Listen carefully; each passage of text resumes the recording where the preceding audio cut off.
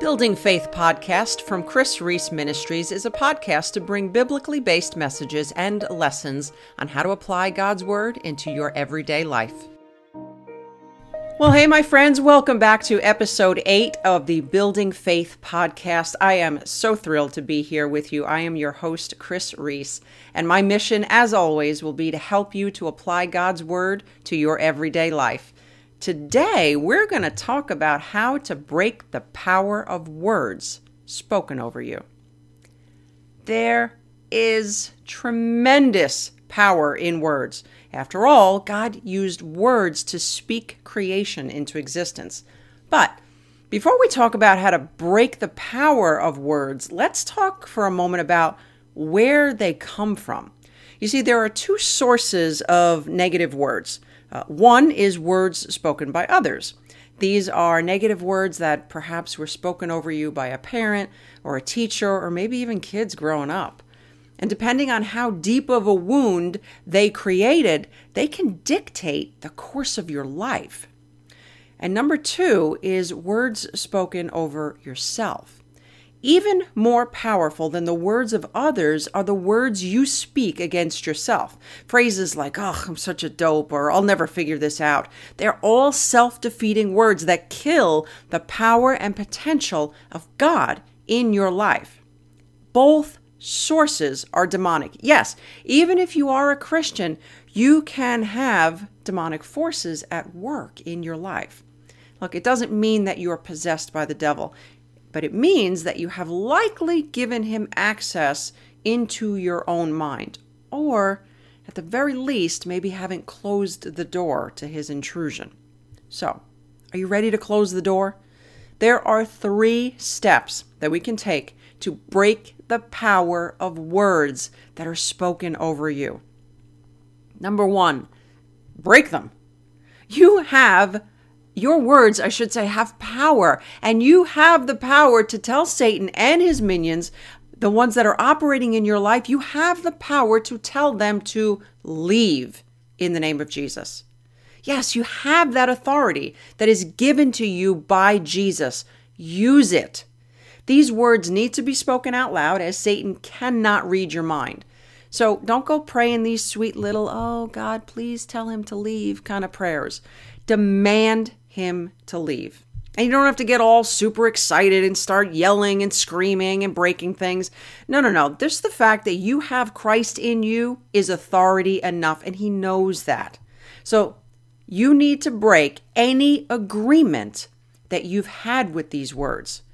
Then forgive those who have spoken them, including yourself, against you. Because unforgiveness is an open access point for Satan to enter back in. So number 1, break them. Number 2, reject them. Look, people are careless, and many don't realize that they are just pawns in Satan's schemes. So the next time someone says something negative about you, rebuke it. Break it right then and there.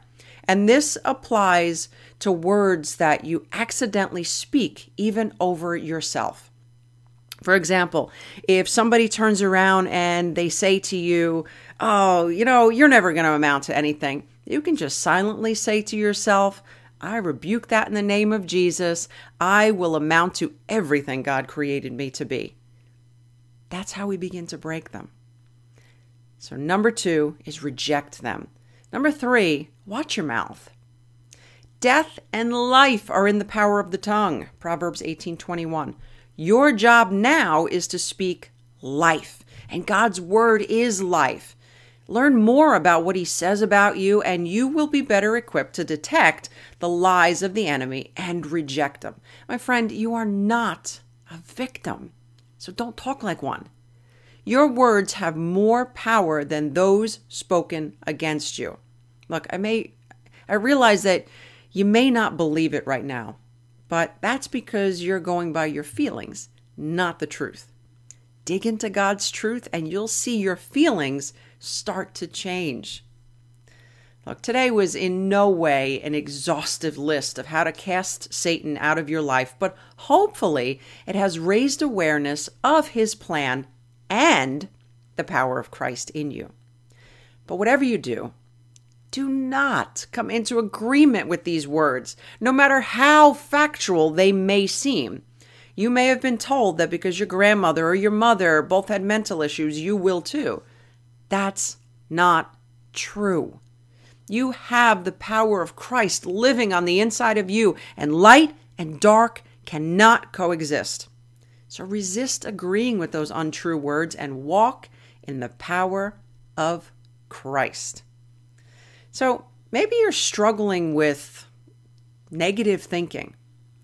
If so, I want to invite you to take a quiz, and it's called How Toxic Are Your Thoughts? I'm going to go ahead and include a link in the show notes below. And you can go ahead and take that quiz and just try to understand just how detrimental the way that you're thinking is to your life at this point. Because I believe that God truly wants you to walk in freedom. And so do I, my friend. So I hope you have enjoyed our time as much as I have. If so, please consider subscribing and leaving a rating. I'd greatly appreciate it. But until next time, remember, all things are possible with God. For more information from Chris Reese, visit chrisreese.com/podcast. That's KRISREECE.com/podcast.